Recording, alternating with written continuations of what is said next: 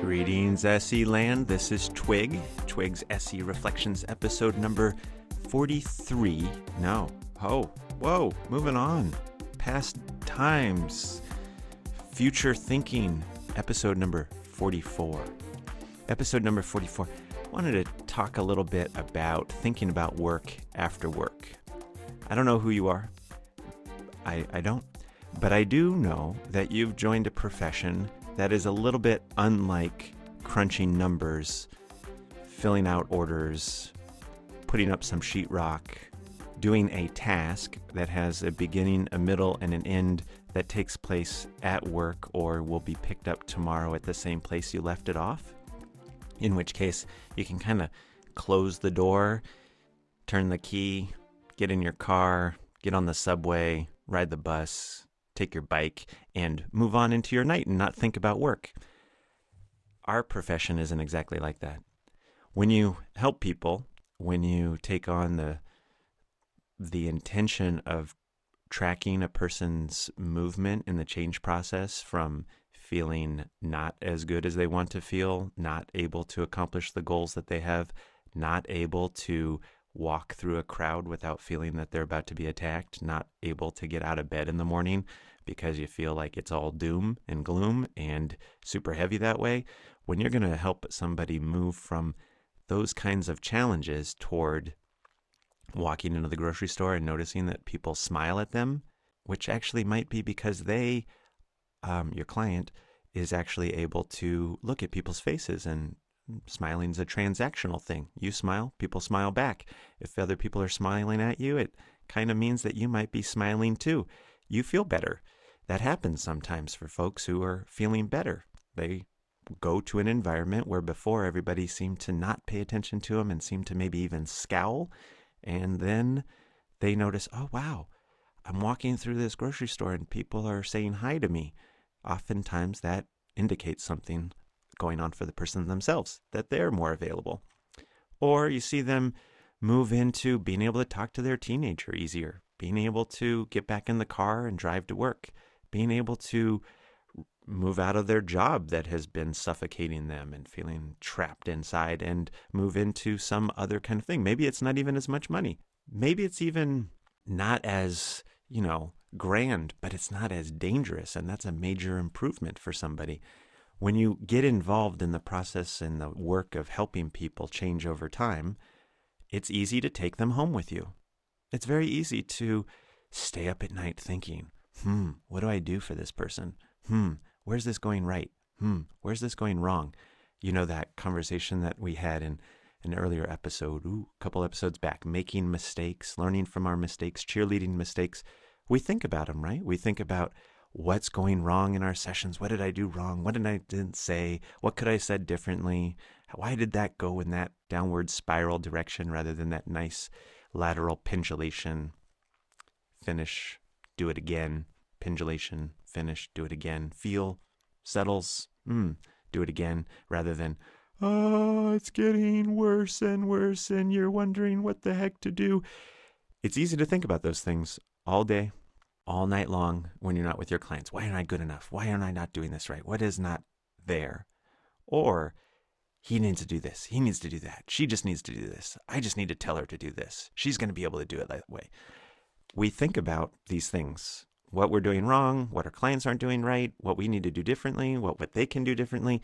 We brainstorm, we think, we cogitate, we sometimes regurgitate. There's value. There's serious value in taking on the task of thinking about your work outside of your sessions after you go home. It's maybe not necessary all the time. Maybe it doesn't need to be as obsessive as some of us make it, where we're, the 5 books next to the bed, the 10 books next to the bed, the polyvagal theory, the trauma spectrum, the children with the emerald eyes. Wonderful, wonderful. Keep it up. Read all of that. Do all of that in your off time. Get better and better at understanding what you're doing, why you're doing it, and help more people.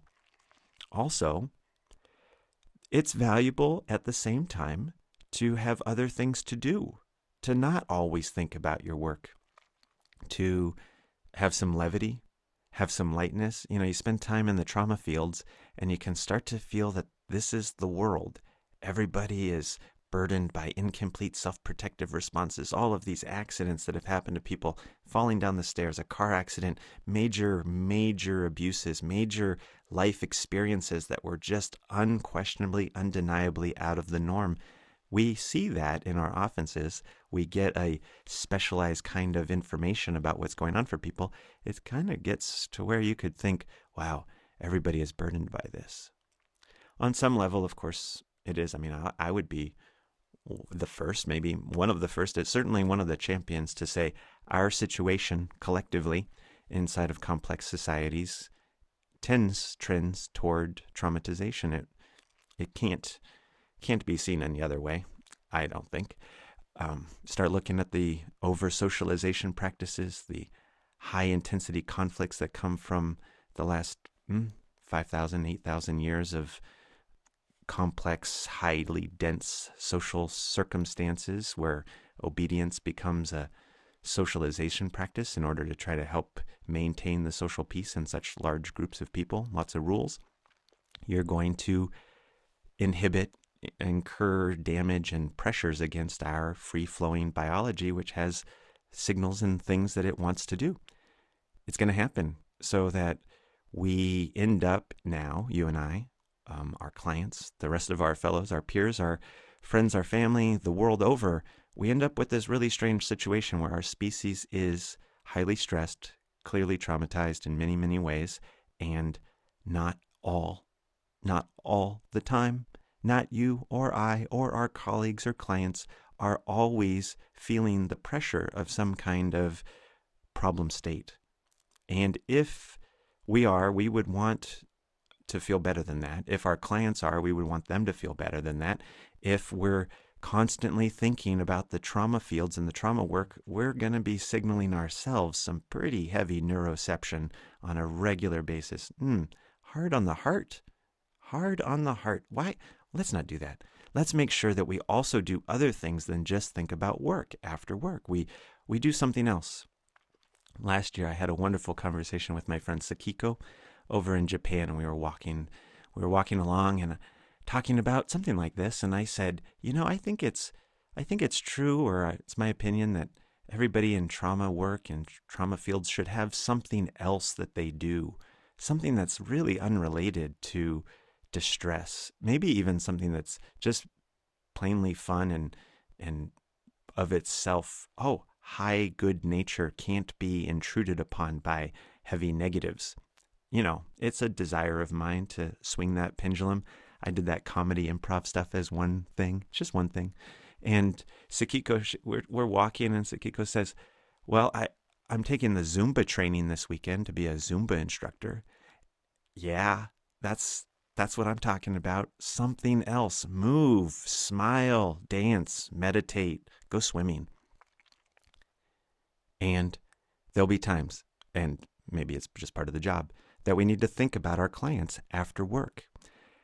Here are some thoughts about that, the thinking about our clients after work. Now, on one level, everybody is the same species. Total humans, todo humano. All humans are Homo sapiens sapiens. We share a same nervous system. We share a same ontogeny, developmental sequence from in utero through birth into childhood. Some would argue our species has an ontogeny that goes all the way through adulthood, through 1/3 of our lives past childbearing years, the only species that does that until we die, able to mature, immature traits that entire time, working on developmental sequences, including what it means to be an elder, what it means to be a professional or a hunter back in the day when you were really bringing something home. What to the age of 13, 12, 13, 15, ritual and showing what you can do, ceremony and initiation, all the way back to the time that each of us first raised our head. There are times and ages and anticipatory processes that our evolution has set us up for, things that are considered our ontogeny biologically. That's like the fancy word for our developmental sequence, right? And we all share those things. Some of them we, get better opportunities and signals to mature. Others we get crushed by, get neglected, don't have the opportunity to mature, experience, succeed at. We're still looking for those chances. You are providing those chances for many of your clients. You're looking for, how can I help my client get more success with this? So that's cool. Humans, we've got a big, long story, lots of information in there. Lots and lots of information. All of the childhood developmental sequence, all of the nervous system development, the impact of shock, the unresolution, the incompletion of self-protective responses that maintain the stress response. It's just really, really thick. When you're thinking about your clients, you can go into the soup. You can wonder all over the place. What is this? What do I do? How do I do this? What's wrong? How big is this? How small is this? You can go a lot of places. That'll take you a whole lot of time. You got to get back to your Zumba. In which case, sometimes I curtail, and I recommend curtailing how much you think about your clients outside of session and what kind of things you think about. In the general learning sense, I am with you. Let's be inside of the big whole soup. These are all of these things. And in thinking about your clients outside of session, you might limit the number or type or degree of questions you're going to entertain so that you can also make dinner or go enjoy it with somebody else. 3 questions I walk around with when I'm thinking about my clients. 1, what's the best thing we've got going? What have we done well? What have we seen as, oh, that really works for us? What was the best moment we had? How have we repeated that or done other things like that? Do we have good rapport? Do we have a good appreciation of the problem state? Do we have an appreciation that, ooh, that really felt like that and you really felt that? What was our pride and joy moment up till now? I'm looking on that to see, keep track of the things that are going in the right direction, even if they're small in comparison with everything else that feels so challenging. Question number 1. Yes, it's a blue question. What have we got going right in the right direction? What's been the best so far? Question number 2, what's the dominant state that my client experiences when they're with me? When we're sitting here chatting and maybe I let the session go for a moment, I don't influence it, just see, where's their attention going to go? Does their voice animate and do they get more and more aggressive, looking for more feedback as they stress themselves out talking about something? Or do they end up falling silent and despondent and distant? If you don't entertain, if you don't ask questions, if you don't influence which way they're going with their attention, what dominant phase or what dominant subsystem of their nervous system is going to kind of direct their behavior? That's an important question. And then there's a couple sub-questions to it, right? Such as, is that happening because of me? Am I actually the cause of that? Am I influencing this person to go into freeze? Am I talking too hypnotically with them? Or when they start to get more aggressive, a little bit more agitation in their voice, am I making it my response too soft? In which case their aggression is going higher because it's not getting met. Just to ask the sub-question, if that's the dominant state I see in the session, is my behavior responsible for eliciting that?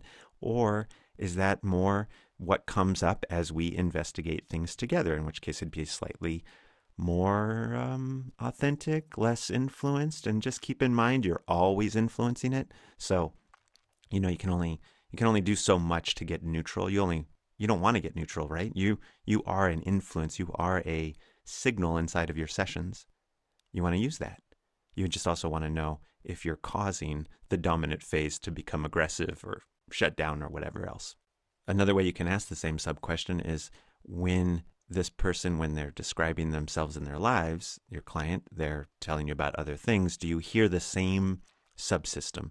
Do you see that and hear the same dominant characteristics? They have tension in the highway, they can't get up in the morning. You're listening for those descriptions of what dominant phase of their nervous system is expressing itself, and how often is that? How regular is that? How stuck is that is another way of saying it, or how repetitive, or how unspontaneous and spontaneous. I don't know. So there you go. Those sub-questions go along with what's the dominant phase here. When you find that dominant phase, you can ask yourself, what is it really that needs to happen for that to move through? Do we need to get some self-protective responses online before we are allowing the freeze response to happen? The freeze response being the dominant phase, so we really need to let that happen, but really nothing is going to happen, no change is going to take place unless we get the self-protective responses back online first. Or maybe it's that you see this fight, you see this aggressive response. Are we really going to be able to track that through in the content? Or every time we get in the content, do we end up in some runaway train chasing down all the he said, she said of things? In which case, for success, am I going to need to move this action, this fight, this aggression over to a more neutral conversation, a more content-free association set where I can then work the motor system, the push hands, the squeeze, the tension in the teeth, something like that, to get a bit more of the motor system acting through so that that phase can have a little bit more digestion, that action of needing to be aggressive, have a little bit more success before continuing to chase all of the different aggressive signals, all the agitation inside of the storyline of the he said, she said.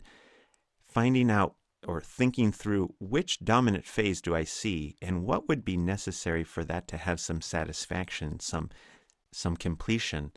That's a second question.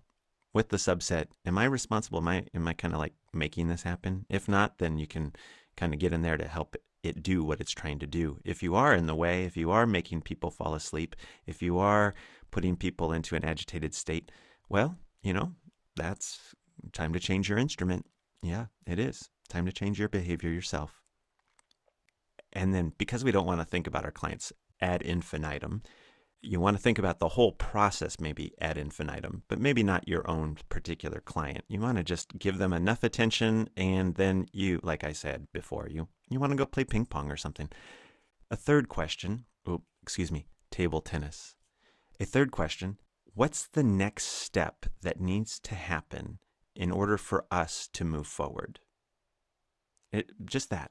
What's the next step that we need, my client and I, you who are thinking about your client in the evening time after work, what's the next thing that needs to happen for the two of you to have a little bit more success, or to be moving more in the right direction, or even get that big, yay, we really, really did it, isn't that done? A lot of times these are much more basic than the bigger questions of how do I get him to engage the felt sense for their fight reaction. A lot of times it comes down to, do we even have curiosity inside of the room? Do we even have participation? I ask for something and they're able to go along with it. I ask for something, they're able to do the little negotiation that allows them to go along with it. Or do I ask something and actually what happens is they immediately have some kind of response that says, no, I'm not going to do it that way. When we don't have enough participation, those bigger movements aren't just going to happen. When we don't have enough curiosity, that participation of wondering what's going to happen next just can't happen. There's a whole list of preconditions that you could probably find in yourself. I kind of keep my list: curiosity, appreciation of the problem state, participation, ability to identify internal experience, ability to track and notice differences of internal experience. All of those things, much more helpful to have them in place before we try to do the big change, do the big, we feel, we pay attention, we notice everything until it becomes something different.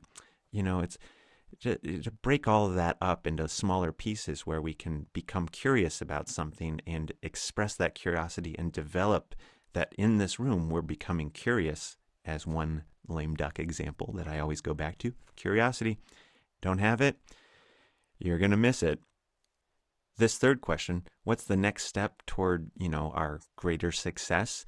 It really feeds in also to the second one, particularly if you have those preconditions or those helpful things in place: curiosity, participation, observation. it's a big one, that an observing witness is there. Before you start asking somebody to observe themselves too deeply, make sure that you've titrated your way into helping them observe themselves. With that, there are these kind of sequential pieces. What's the next step to get that aggression to do something? Well, if we get into the conversation and we just race along with it, and we're not able to feel the state of agitation and the state of doing something to protect and the state of that getting some sufficiency and deactivating, if we're not able to signal all that out, we often need to look, what's the next piece of something like that I can do? Can I have them squeeze this empty water bottle and get some crunch and then let go and then feel themselves content-free? Can I have them squeeze my forearm and let go? And then, can we do the push-ins? Can we push the pillow away from our knee? Like, all of those different techniques that you're learning can be sequentially built up to what's the next thing that I need to do so that we can have more success. 3 questions. You're taking a walk. What's the best thing we've done so far? What's the dominant state, and am I the cause of that? And if not, then what's that say about what needs to happen for this person? And when it comes to the next thing, what really would be the next thing that if I could be the one to choose what we're going to add into the session space next week when we talk again, it would be this attribute, this missing link that will allow us to go farther. I will admit that knowing all of those different pieces is a big thing, and it's really what all of your training is about. I'm just trying to say this. When you are in your work, you're paying a lot of attention. When you're closing your office at the end of the day, it's probably true that you're going to think about your clients. I hope that you have found or keeping some balance in getting to do other things that have nothing at all to do with trauma. And when you are thinking about your clients extracurricularly outside of your sessions, maybe you limit how much you think about them and you target how you think about them in the direction of helping them do better next. So you can work more specifically toward more success with them, and then keep your broader perspective of, this is how all of this works. Those are some thoughts to encourage you to both think about your clients after work and have some space from it. Episode 44. Already? Well, okay then. I should probably remind us of a few things. My name is Anthony Twig Wheeler. I go by Twig. My website, liberationispossible.org. You can find all of the recordings from this project at liberationispossible.org/SE Reflections. This is made for SE students and practitioners and other helping professionals who are studying the psychobiology literature. I'm keen on it. Get up, get up. Apparently you are too. Get up, get up. We're in this together.